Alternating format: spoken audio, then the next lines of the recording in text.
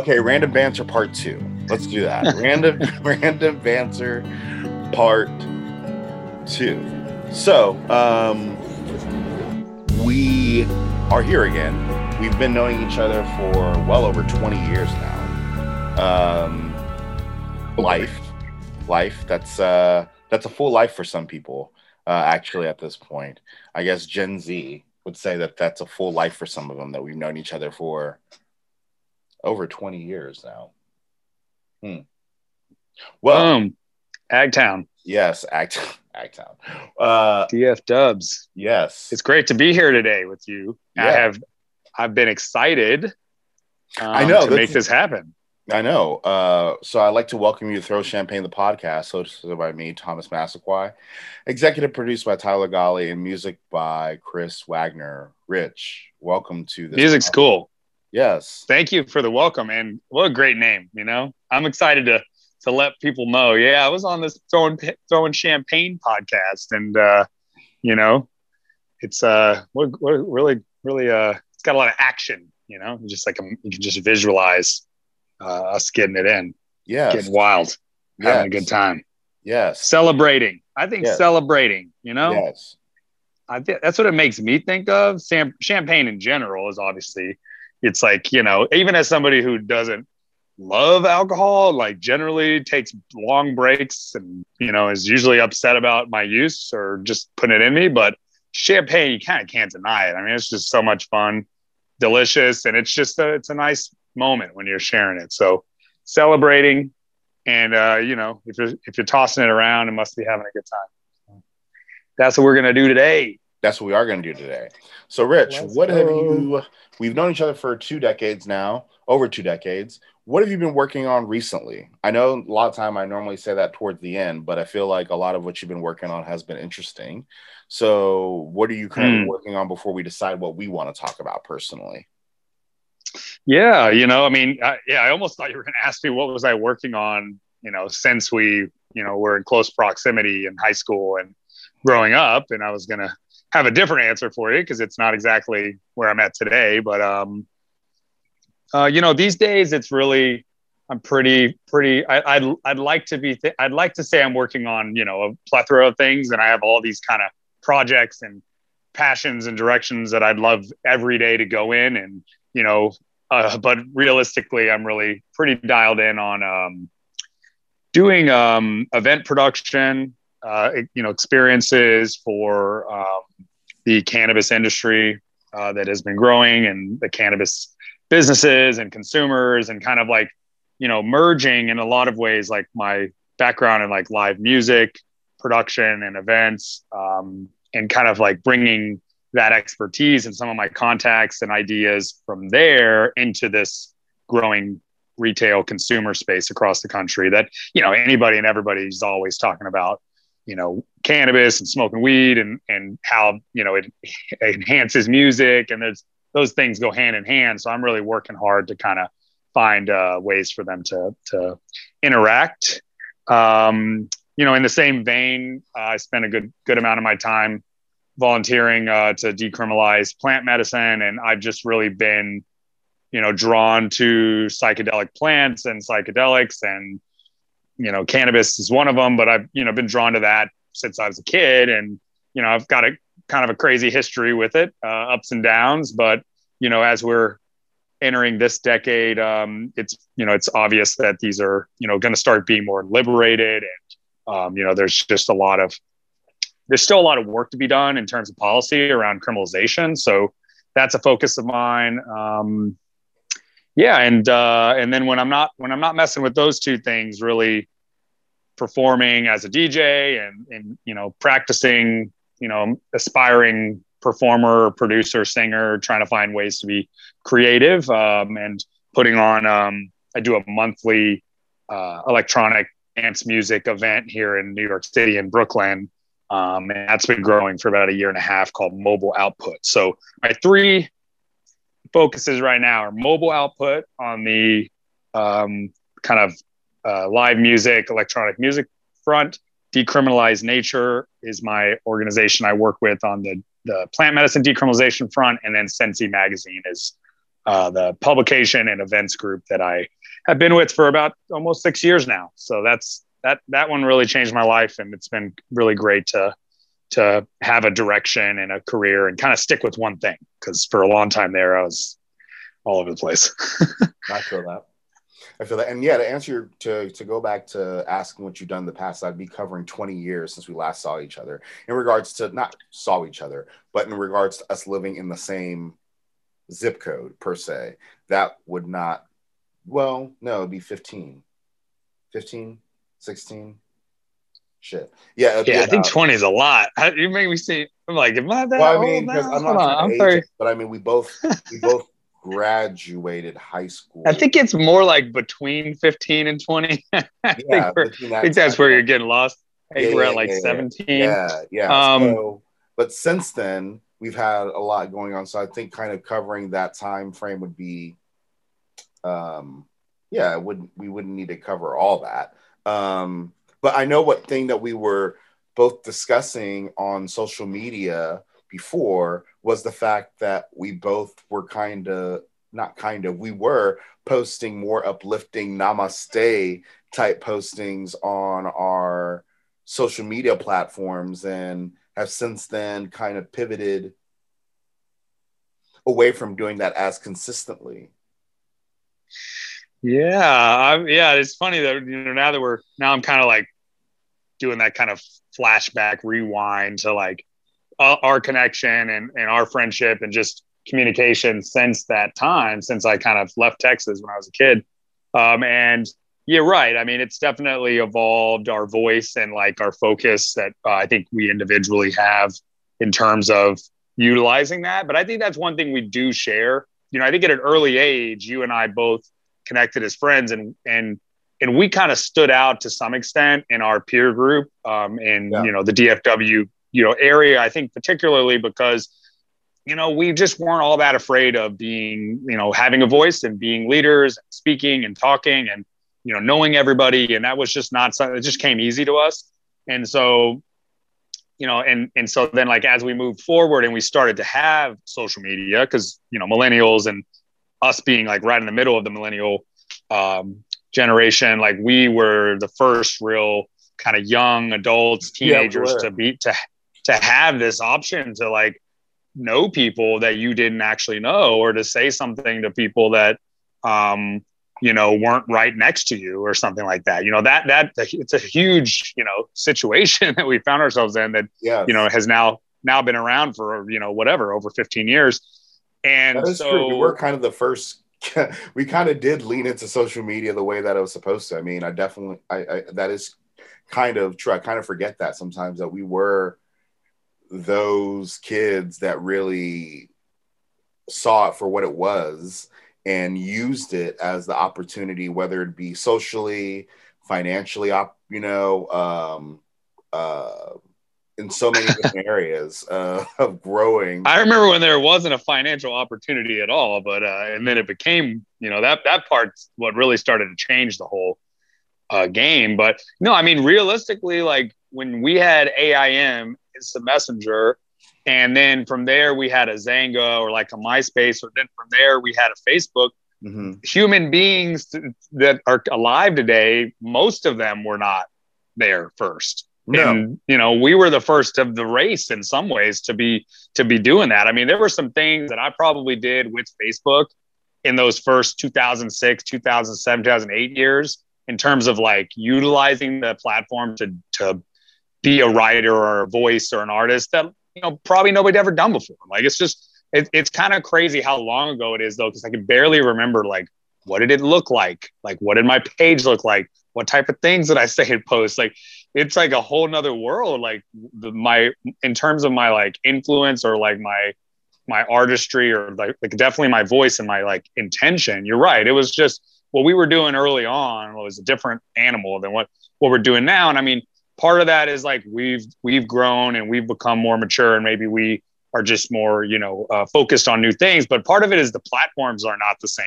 Like when I was on Facebook in college and even after college, like if I had something to say, like I could say it and people would see it, and there'd be a whole big communication that there was a lot of reach, and it would just start to make a huge conversation happen. If I make a post today, I got more followers than I ever did.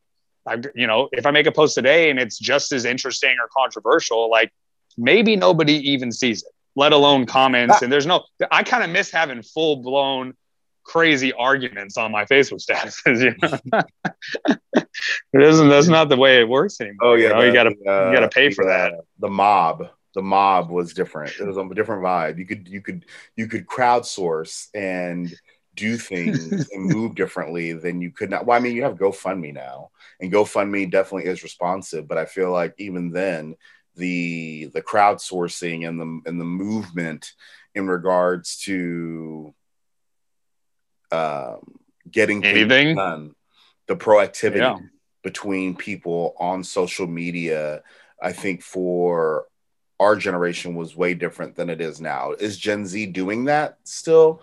I have seen pockets of it, but in regards to, and I don't want to say the depth because that's saying that they don't have depth, but saying no, they would if it was easily accessible to do so. Yeah, it just doesn't. It's more like difficult. The hurdles are a lot are there more frequently for them than I would say for us. It's different times. It's just different times, different eras. We were starry-eyed, man. It was like a beautiful time. Like there were wild there. I mean, even though in the late 2000s and the early 2010s, I mean, there was all kinds of horrible stuff happening in the world. But, in terms of like when we would turn to the platform and we log into our Facebook online, or we would use our phone and we would be scrolling and things like that. Like we didn't like have this Blackberries. I had a BlackBerry. Oh my God. Yeah. Oh man. For the iPhone, it was a BlackBerry. What did I have? I had a BlackBerry. I was definitely before the iPhone was a BlackBerry. Yeah. Oh man. Before you know, this is gonna be one long chat about how old we are in terms of technology. But no, what do you call it?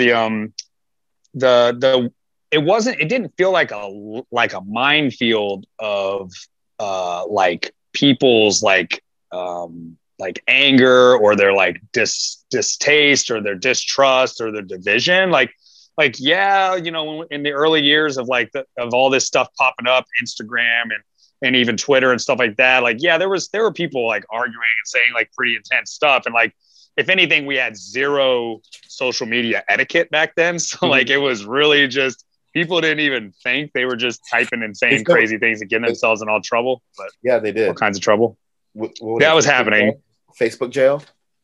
Yeah, like that was happening where there was just people just didn't even have any reference point as to how to act, but it just didn't have this like collective like belief that like this place is kind of a cesspool.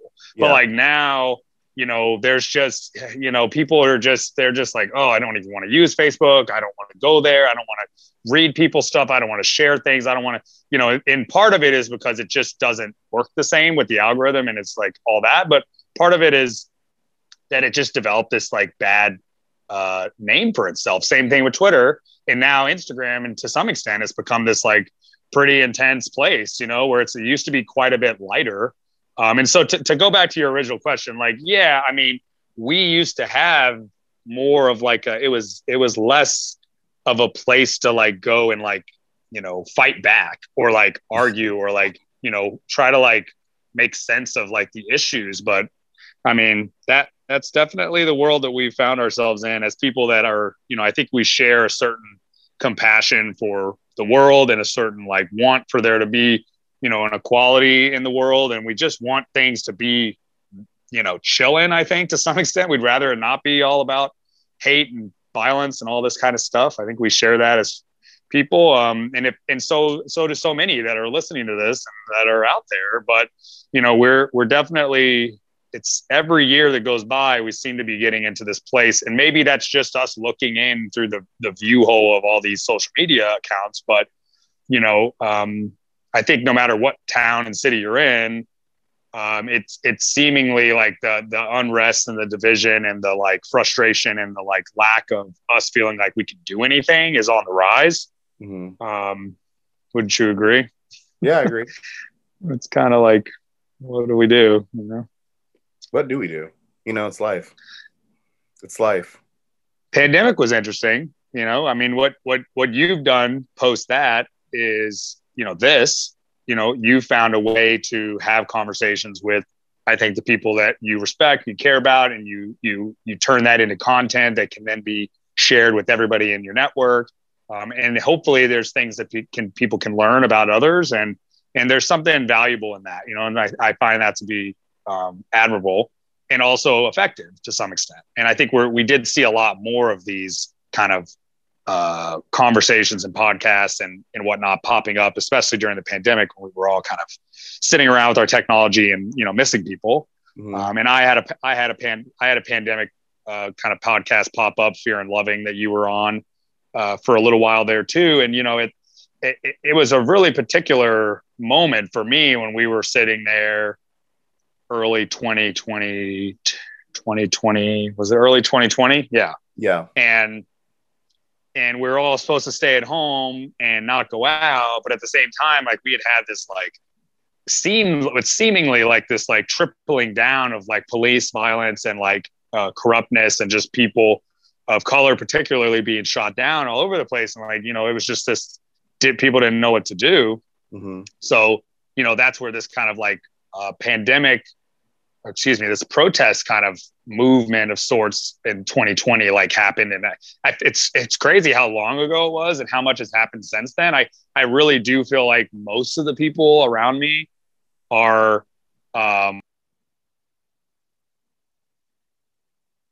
hello.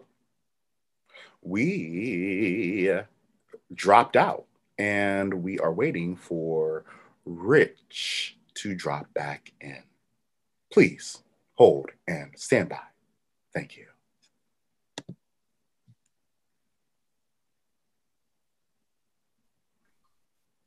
I think you dropped out. I did. I'm back. Yes.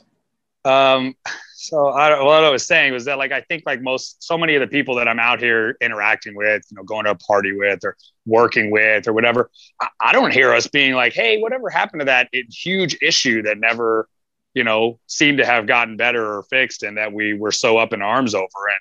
And so it's sad, and it's tough as we see just in the past couple of weeks, more of these incidents happen.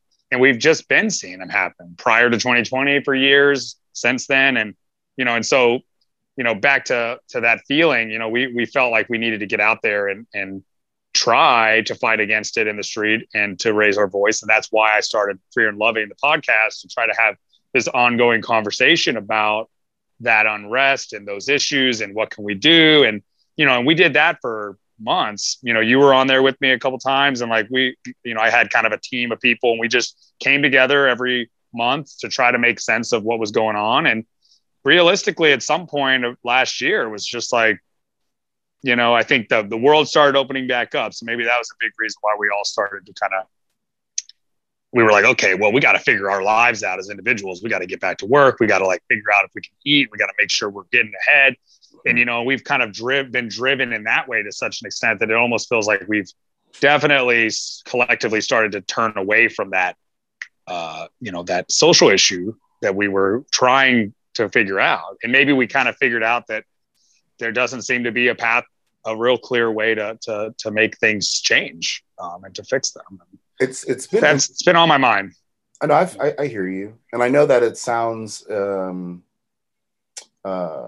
that those spaces of activism and awareness and caring, that there was like for some extent, some people hit a wall. I know that it's been interesting because it's been this evolution of pivoting, transitioning, finding new spaces to express, discuss, communicate, commune, what they call fireside conversations occurring throughout life for a lot of us have occurred. I was thinking about that, in regards to even the career that I've had, to kind of look back and say, oh, at this stage of my life, I was doing this. and then now I'm doing this, and now we're discussing this. And it's been interesting to sort of see the evolution and the changes occur throughout those moments of life. Mm-hmm. Yeah, eras, I guess you could say, and to see where we're kind of at now, where we're headed as either individuals, communities, people, thinkers, engagers. Yeah. I guess sometimes it feels like maybe there's when it comes to like philosophy or like economics or like some of these larger kind of like schools of thought that we are excited about or interested in and that we know and we talk about and we exist in.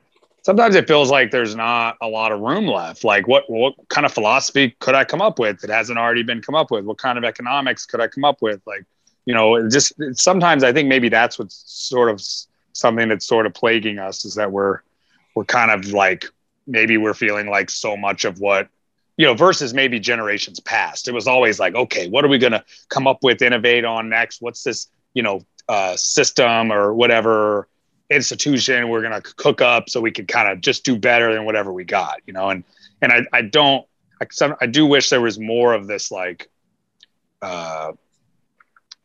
there was more of like a hunger and like a drive to come up with a new institution or like a new type of school of thought or a new way to do global economics, or, or to like have an existential philosophy, something like that, and like, they're just, I guess I'm like curious, like why maybe we hear less about newness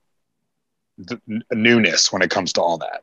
And I think it's like, it's maybe part of the collective kind of struggle that we're enduring right now, is that there's just so much, and the internet, maybe that's part of what did it, is like the access to all the information and the systems and the ideas and everything. And like, and for us to be able to like spend years of our lives looking at it all and being like, well, it's all there. We got a lot of it. Like, do we need more of it? And the answer is resoundingly yes, just in the sense that there's, so as much as all that may be true, and there's like kind of a lag in like new thought or like new, institutions and systems, there seems to be a rise in, like, at least in America, in the United States of America, and also in like the West, and just generally kind of in our global systems, there seems to be a rise in problems. There's like new problems coming up, or maybe they're not new, but they're like, a new take on some of the old problems. Whether that's, poverty or oppression or racism or sexism or all these things, like it's kind of like they're getting 3.0 or something. Mm-hmm. And, and so we need new solutions. And maybe it's the fact that they're coming back and they're rearing their head again that has me feeling like, to some extent, I'm sure so many others, that like, well, those solutions didn't work the first couple times. Like, why would they work this time? And like, is it going to work at all? So I don't know, I guess maybe I do, my work is, outside of what I do for, for money or for community, or that I do for fun. Like personally, I feel like I try to like make sense of this world or this moment for everybody, not for everybody, but like more like, I want to understand how the collective is kind of experiencing stuff and viewing it. And whether it was, kind of like that whole kind of issue that was the Trump-Hillary division, or the cops acting crazy in the protests, or it was the pandemic, or it was COVID. COVID is the pandemic, or it was COVID, and now these new issues that are happening with the Supreme Court. I think a lot of people are kind of like, maybe through all that, feeling a little futile. And I think maybe futility is what I'm kind of like chewing on, and like, and trying to figure out how to like make sure that's not taking hold of me. Mm-hmm. And I'm going to still stay energized, and I'm going to still stay excited and interested and focused, even though things kind of smell and stink out there a little bit. But mostly it's like, what hope do we have if like we can't like, get our peers and get our community and get our friends and family to kind of like also stay sharp and focused and excited. Mm-hmm. and positive. Um, and then that's, harkens back to the social media that we're talking about. It's like there's a lack of positivity in like large part on these platforms, and it tends to push the difficult stuff and the negativity and the scary stuff to the top. And that's kind of like a catch-22, because it's like, well, I don't want it to go away, because then there's no awareness around it. But at the same time, if that's all we're seeing, it's not so fun. Yeah. It's a cycle. It's a cycle. Is it a good cycle? Is it a bad cycle? Is it just, it is what it is?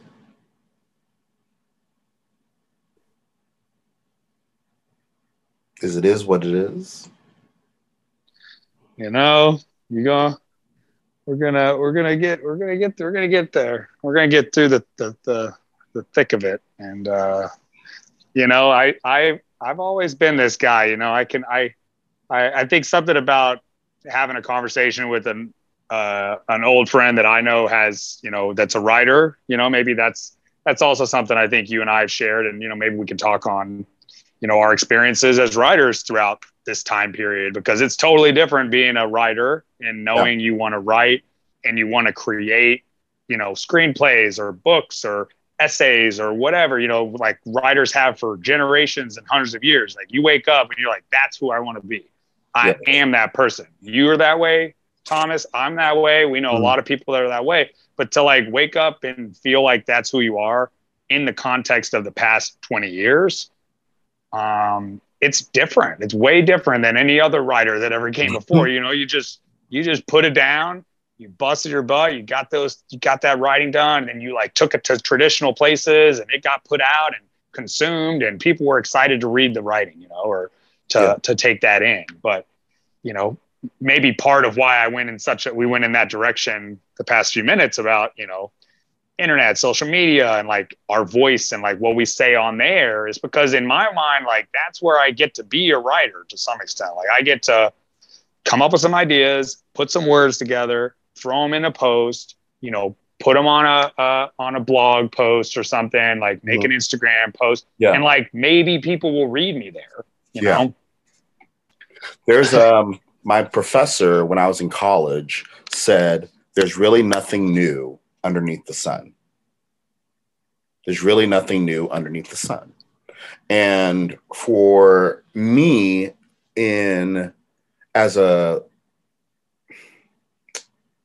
someone that likes to engage with life, that has always been foundationally a thought process that I kind of come back to. There's really nothing new underneath the sun. It just is an evolution of something that has already come before. When you think about it, when you really think about it, at the core, it's just an evolution of something that's already happened before.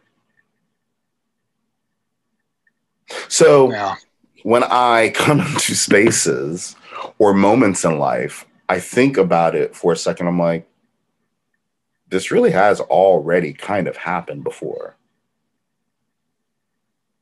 to some extent. Right. Yeah. And that can be cool. It can like be empowering, and it can like give us some, in some ways, some like signposts, some roadblock, some signs to like reference, so that we can be like, okay, we can, humans have done this before. In my mind, I've always kind of looked for writing and for words from humans that have wisdom, that lived before me, that went through that emotional turmoil or that issue or that, struggle romantically, or lost a family member, or, was in jail. Like, these are the kind of like writers that I would kind of try to turn to take in their experience, to look for some like tips, cause like, it's really just all, working through your shit personally, working through the issues in the life outside your doorstep, like you're talking about. It has been done before. So there is really it's just having strategy to kind of like, jump over those hurdles, or to endure whatever it is. And I guess in some ways to have a goal of, you know, doing a good job at that, or like to be successful and like not letting yourself like fall down too hard or stay down when you do.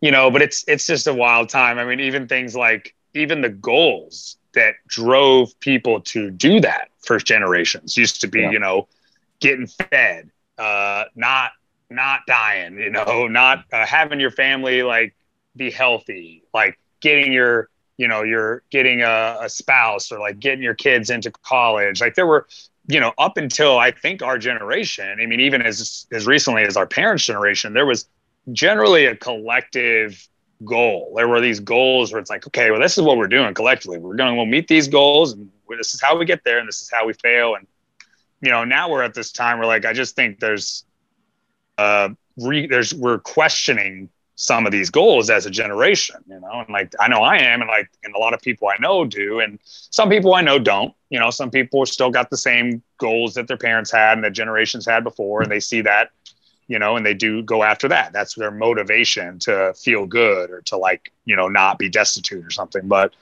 you know, my others are like, you know, do I really need to purchase a bunch of property? Like, do I really need to, you know, work this type of job in this type of way to make this kind of money so that I can accomplish that? Or do I need to have family with children? Is that the right thing to do? And do I need to, you know, figure out how to work a certain way where now I'm like, you know, essentially paying for multiple people's lives?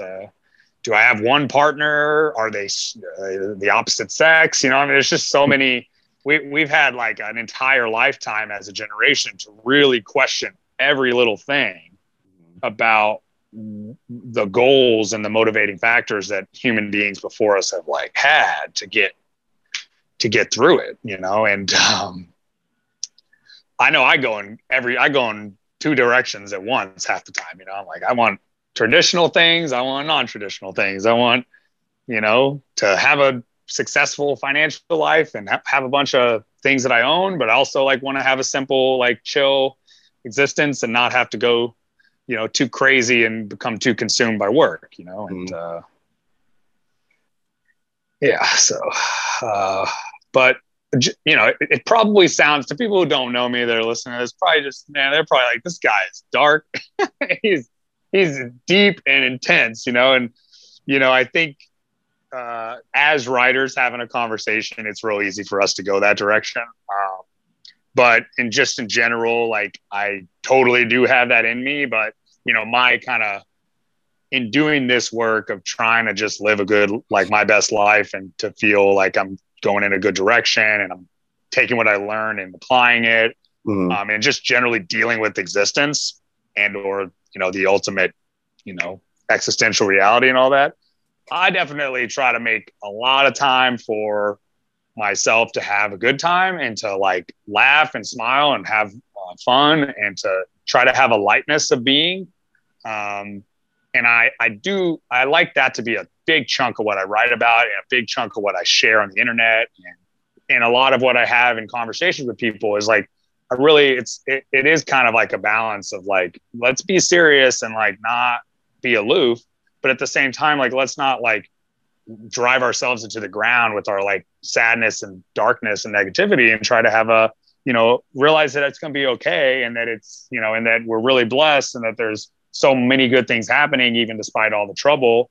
And just generally, you know, there's good times to be had if you allow yourself to make the space for it. So I say all that because that's a big part of who I think I am, is I do enjoy having fun and making and having a good time. And so I don't know, I'm lobbing up like a transitionary to the convo. Maybe, I don't know, we could talk about something. I mean, I'm kind of curious as to, you know, you and I got to hang out a little bit in DFW the last couple of times I was there. Like we texted a few times, but maybe, you know, as I kind of heard you and Alyssa chatting, and that was cool to hear you guys, you know, she's an old friend of mine too on the podcast, you know, but it might be a good moment for you to kind of tell me a little bit about like what creative direction you foresee, you know, yourself taking, this, whether it's the podcast or writing or film, I pay attention. I think a lot of us that know you and that are probably listening to this, like we're definitely paying attention. We're watching when you're making posts because we like following you. But maybe cool to get a little update. What's up? Yo, well, what's going on? I interviewed too, by the way. Yeah. No. I get what you're saying. So I think the thing that I'm looking at is what is the next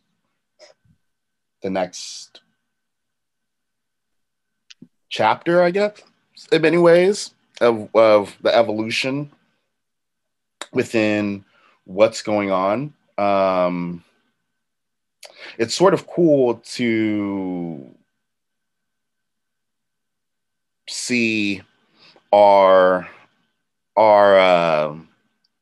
moments happen, and I think in real time for a lot of us. So for myself, I guess the big thing for myself is writing a children's book. That is my next. That is a part of my next step, is writing a children's book. And I think that's also kind of the irony, because I don't feel like I'll be having kids right now for the foreseeable future. That's news. Doesn't mean you can't help them out. Yeah. I'm curious. Yeah. Go ahead. No. So that's kind of, but not saying I wouldn't want to have kids. I just don't see that being in the cards for me kind of right now. But something about having them on your own sounds kind of nuts to me, and so I'm not in a position to have them with anyone else. So yeah, it's not realistic at this point. But I think also the cool thing is,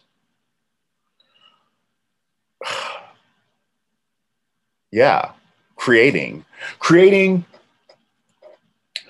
in a more meaningful way, in a more peaceful way.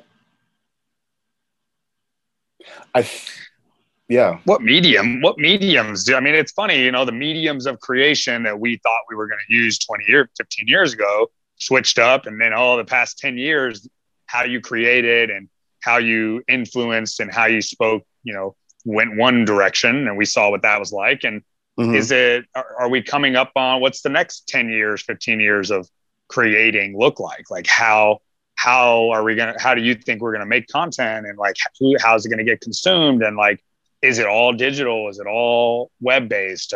Do certain things come back otherwise? Like, that's kind of where my head's at. Is it's like, what is, even like film. Like, I have a buddy who like was making films and screenplays and trying to get stuff picked up. And so I was observing him talking to Hollywood the past 3-4 years. And, even that world's changed, with streaming and Disney Plus, Netflix. And I mean, just like what, people that was their medium was like a film, like you have to go about doing that a little differently now too. So it just seems like the mediums are different, and I'm curious what's coming. It's definitely what's on my mind. Yeah. That is true. And the big thing that I always kind of have been leaning to is saying, stay tuned. Stay tuned. Stay tuned. Because life is about pivoting, transitioning, and adapting. So I always say, stay tuned. Because at the end of the day, there really isn't a set path. There isn't, right? Is there? I mean, you can go ahead and make yourself one. I mean, you could say to yourself, you know what? I'm only going to make TikTok videos. That's it. That's the only way I'm going to say anything. And I'm doing it now. I'm doing it tomorrow. 10 years from now, that's all you do. It's possible. You can go ahead and stick with, you could say you only write, screenplays for films shot on, 8mm, whatever that is. You know, you can just be like, I only do it this way, you know? So an individual can dig in and say, I'm only doing one thing creatively in one way with one medium. But I think realistically, we've realized as media people, as, you know, journalists or as writers or whatever in this like millennial world, is you better be ready to, stay tuned and pivot and pick up every tool and try everything out. You know? Yes, and continue to adapt and change. So the question I would probably ask is, for you, what does your next or the remainder of this year look like for you professionally, and what does it look like for you personally? Ooh, this year, yeah, here we are, we're right smack in the middle of the year. There's half of 2022 left, pretty much. And my birthday is next Friday, July 15th. Shout out cancers.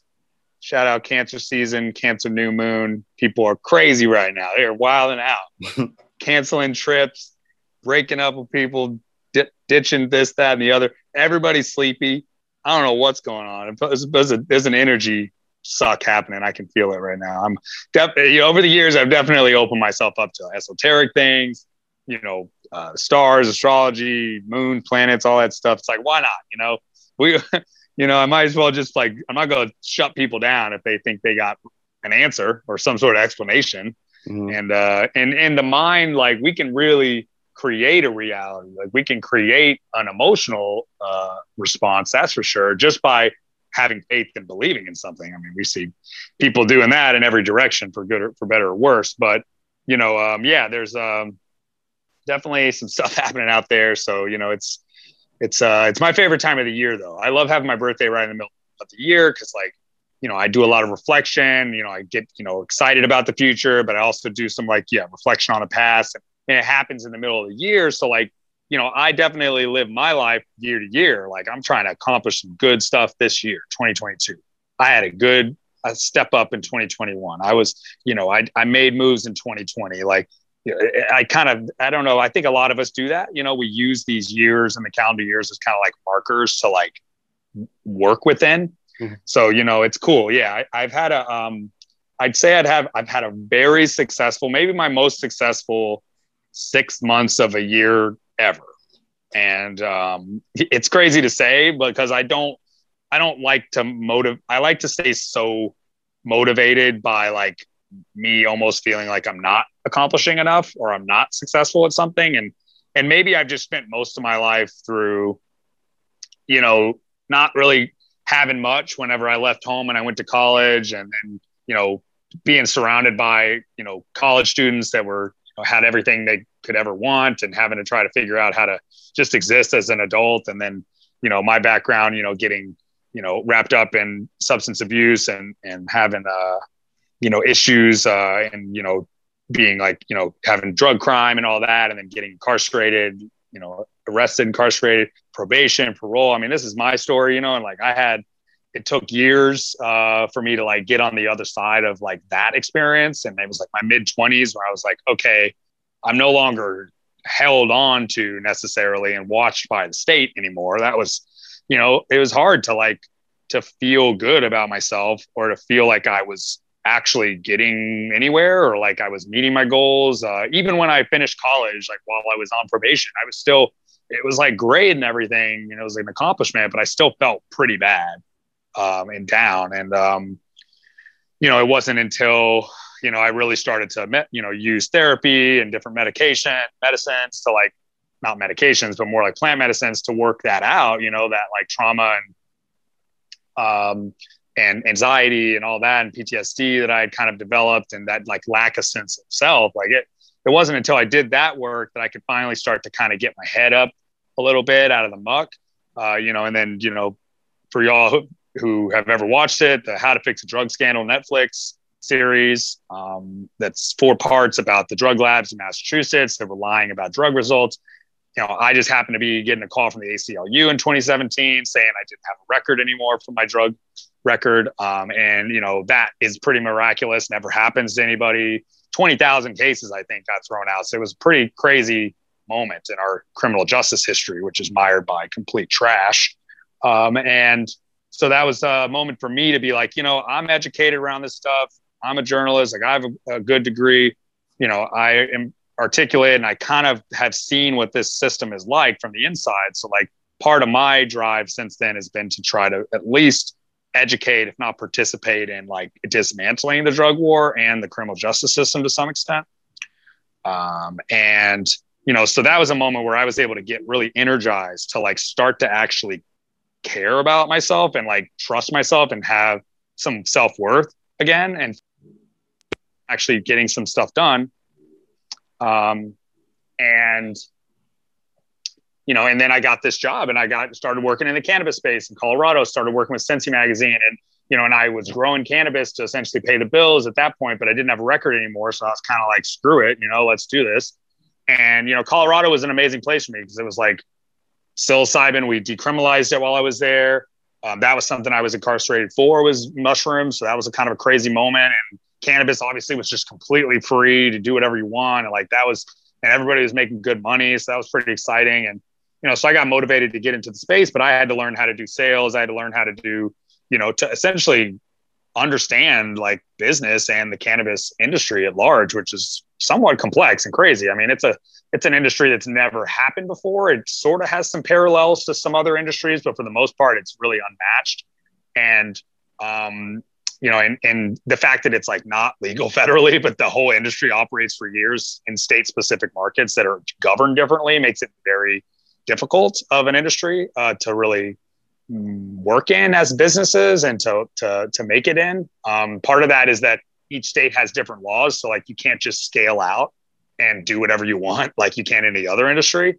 But also there's this crazy 280E, which if anybody is in the cannabis space, it's a law federally that essentially forces a serious tax on anybody that's doing cannabis business, which makes it really difficult for them to profit and make money and, make their investors happy and things like that. But, those of us that are in the space that see the medicine and see the potential for the future of the industry and the, potential for success, we're committed. There's a lot of commitment in the cannabis space, and it feels like a home and like a place that's like my community.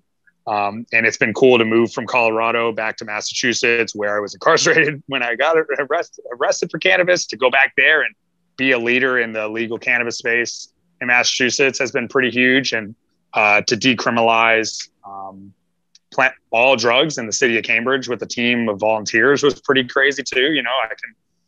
Sometimes I just kind of plow right through these accomplishments and these moments and just kind of what's next, but it is good. And I do feel pretty proud to have not been afraid to go back to that place that was so dark and difficult for me and make a difference. And a lot of that's why I didn't, I was back in Texas, where I grew up, for a year with my brother in Austin. And partially I didn't stick around because of the lack of, opportunity and freedom around plant medicine and cannabis. And, a lot of other thought, but part of it was I was determined to kind of like not just turn back home and instead go back and face my fears. And I really got that done, and recently moved to New York last fall on a whim, just realized I could handle it, I think. And the industry was starting up. That's what really brought me here. And so, yeah, this year has been getting to understand like the New York cannabis market, which is going to become like the largest, ever and like most successful ever. It's almost guaranteed, and a big hub worldwide for, I think, the whole world to get destigmatized around cannabis, but also to educate themselves and to smoke together, which is pretty cool. New York's always been like a big melting pot or whatever of the whole world, but now everybody's just going to get to come and get high as shit together all over the place, which I think is a little different than getting drunk all over the city, a little better. And so, yeah, it's been a good year. We have a print magazine at Sensi, and we do in-person events. That's like what we did in Colorado prior to the pandemic. But the pandemic took our business completely out because we couldn't do a printed magazine and we couldn't do events. So we just barely kept the lights on. When I moved back to New York, we had just brought the magazine back online, just brought events back online. And yeah, this year we've had a bunch of successful events. I've got one next week. and we put out a bunch of different print magazines that are growing and distributing them. And so I've just been learning how to kind of manage a magazine and an events network out of Massachusetts from New York, which has been kind of a challenge, but it's so close that it's no big deal. And the plan is to get one started here next year, a magazine and events network. But for now, I'm really just kind of learning what's coming, because this is like a pre-licensed market. I mean, now I'm like getting into a whole lot of cannabis speak, so hopefully that's okay. But that's my life. As we're discussing here, I'm throwing champagne. I mean, that's a lot of my focus. But beyond that, electronic music, dance music, all kinds of parties. Like, I think that sometimes in this world, it like feels like, I almost feel like there's just so much difficulty and so much drama and shitty things in the news and issues that we need to fight for and figure out and talk about. And, like we were saying earlier, it sometimes feels like what's to do, and so when it comes time to like come together and gather and have a good time and cut loose and dance, especially, and meet each other and get psychedelic or whatever it is, have a good time. Like sometimes it feels like, is this like worth it? Like, is this important? Is it meaningful? And for myself, like I've been in live music and party culture since I was a kid and done it all over the place, Burning Man, all kinds of music festivals. And I've dabbled in pretty much every type of genre you can think of. And, those spaces, like dance floors that we create and that we, invite anybody to, and that anybody shows up to, especially in New York here, you get very eclectic crowds. Sometimes for me, it's like the only place, it's like one of the only bright lights that I got, in this society, is like a room full of people from all over the place with completely different backgrounds that are, dapping each other up, sharing shots, dancing, having a good time, grabbing numbers. Like I hardly ever feel racism or sexism or, like just like straight up, disrespect like that. There was, and maybe it's different, in the middle of the country at a honky tonk bar or something like that. But I mean, I will say, like the big events that we're doing here in New York City that are happening in big cities, like the big festivals, the electronic events, those are like, as the years go on, the communities themselves are really kind of like making it so that they're less oppressive and people are not disrespecting each other and touching each other inappropriately. And like, there's just almost, I don't know if policing is the word, but we're seeing like those places become more comfortable and inclusive. And so I guess maybe that's what I want to do in the context of, if I'm throwing events and I'm participating at events and I'm supporting people that throw parties, I want them to be like micro versions of the macro society that I want to live in, and that I think millennials are hungry for, that are like, can't we just enjoy, have a good time? And it doesn't matter what we look like or what we're doing, And so part of it is dancing my ass off and, having higher consciousness moments and expanding, my mind and getting weird and psychedelic, because that's always been important for me. But part of it is, I feel like that's where I can feel safest to some extent and like most at home. So, big ups millennials. I'm like a big millennial, like pro millennial guy. Like my blog, Fear and Loving, which I also have .com, fearandloving.com. Like people ask me what it's about. It's like, I'd like for it to be a place where millennial voices are represented, and we're talking to millennials, because we need to really rile ourselves up as a generation right now. I do believe that shit, because Gen Z is going to be huge, integral, cool as shit. I hope that millennials are big brothers and sisters to Gen Z every day, and we back them up forever, and we never put them down, because why would we do that to anybody? But definitely the people that are looking up to us, like they need us to support them. And sometimes I feel like I didn't get that energy from Gen X as a millennial. Sometimes I felt like they saw us as like totally different and not really somebody that they wanted to like necessarily like get along with or hang out with or party with. And, and sure, each generation has like very weird music. Like, I don't know if you've heard this, like what is it? Hyper pop shit is. Have you heard of that? Yeah. Have you heard of that? Yeah. Oh my God. I cannot say that I can listen to it. I can usually hang out with about anything musically, but hyper pop, like I got to get him to play me like a bunch of songs. And I'm like, okay, this one's okay. But a lot of it I don't like, and, there's things about like the TikTok thing. I'm not a big fan of like how that craze has occurred either. I mean, there's stuff about the younger generation I don't like necessarily, but I love them as people and young people that need to work together to fix this fucking planet and this society. So I got their back. And I think that, we're seeing boomers finally recognize that it's time to retire and chill the hell out and maybe eat some psychedelics and stop trying to hold fast to being in charge of this society. Because they know, just like we know, that didn't work out all that great. Things would be a little easier and smoother right now if it did. Mm-hmm. And I just don't really trust a lot of the Gen X congressional leadership in this country. Mm-hmm. Those ones I'm like, you guys are just falling prey to a lot of the same bullshit, just like, not seeming to have the collectives in mind and instead just trying to.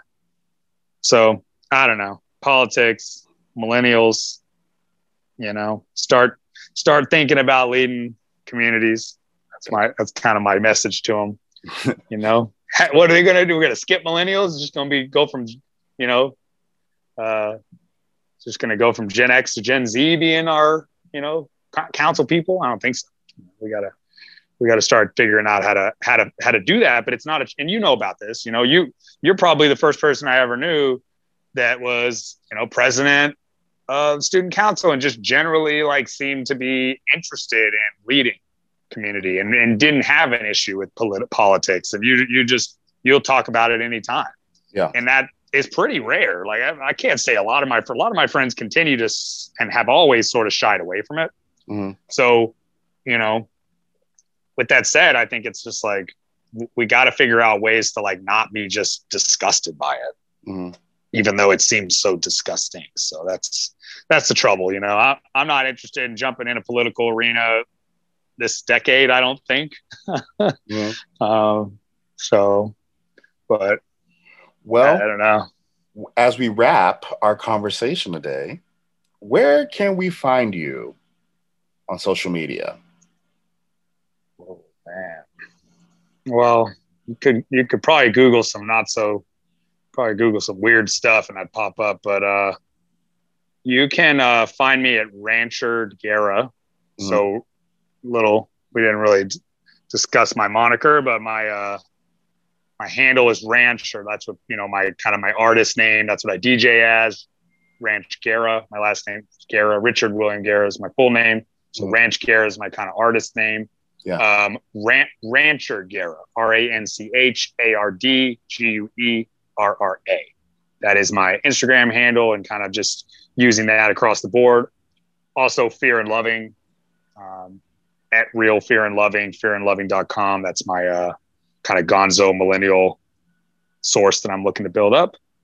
And hell yeah. Thanks for just getting my juices flowing and getting me thinking about all this and just listening to me ramble. Thomas, I appreciate it. We've known each other for decades and I hope to continue to have that going for more. Hopefully we will find a fireside conversation, maybe in let's try to catch back up in 2050 and with gray hairs. I'll put it on my Google Cal. 2050. I'll put it on the calendar. Yeah, 2050, whatever. I think we got the gray hairs already. Yeah, I think we will be, I don't want to age us, but I think by 2050 we'll be. No, let's take it around. I'll be 13. Well, let's write something together. That's what we should do. It might be that time. No, like now. Oh, Alyssa said that we should share something. Yeah, Alyssa said that we should write. That she said she'd be down to write something, and I think if we wrote some sort of comedy sort of like social commentary thing. That's what I was thinking about. We'll talk about this, but I was saying we got real serious on this call, but we can be funny, guys. Yes, okay. yes. So I thought about writing a film or a film. Yeah, we'll talk about it. We'll work it out. But yeah, all right. You got to come to New York. I know you come here. You like slip in. You don't tell me. Well, listen, I don't know. I've only been here 10 months, so you probably haven't come back since I've been here. We know we've been in a pandemic, and there's been other things going on, but we'll talk about that. But again, Rich, I enjoy and appreciate you, and I would like to thank you for coming on Throw Champagne, the podcast, hosted by me, Thomas Massaquoi. Yeah, we got that Moe. Yes, executive produced by Tyler Gali, and music by Chris Wagner. As always, thank you for coming on, my friend. Big love, big ups. Thank you. Thank you, man. Stay. All right.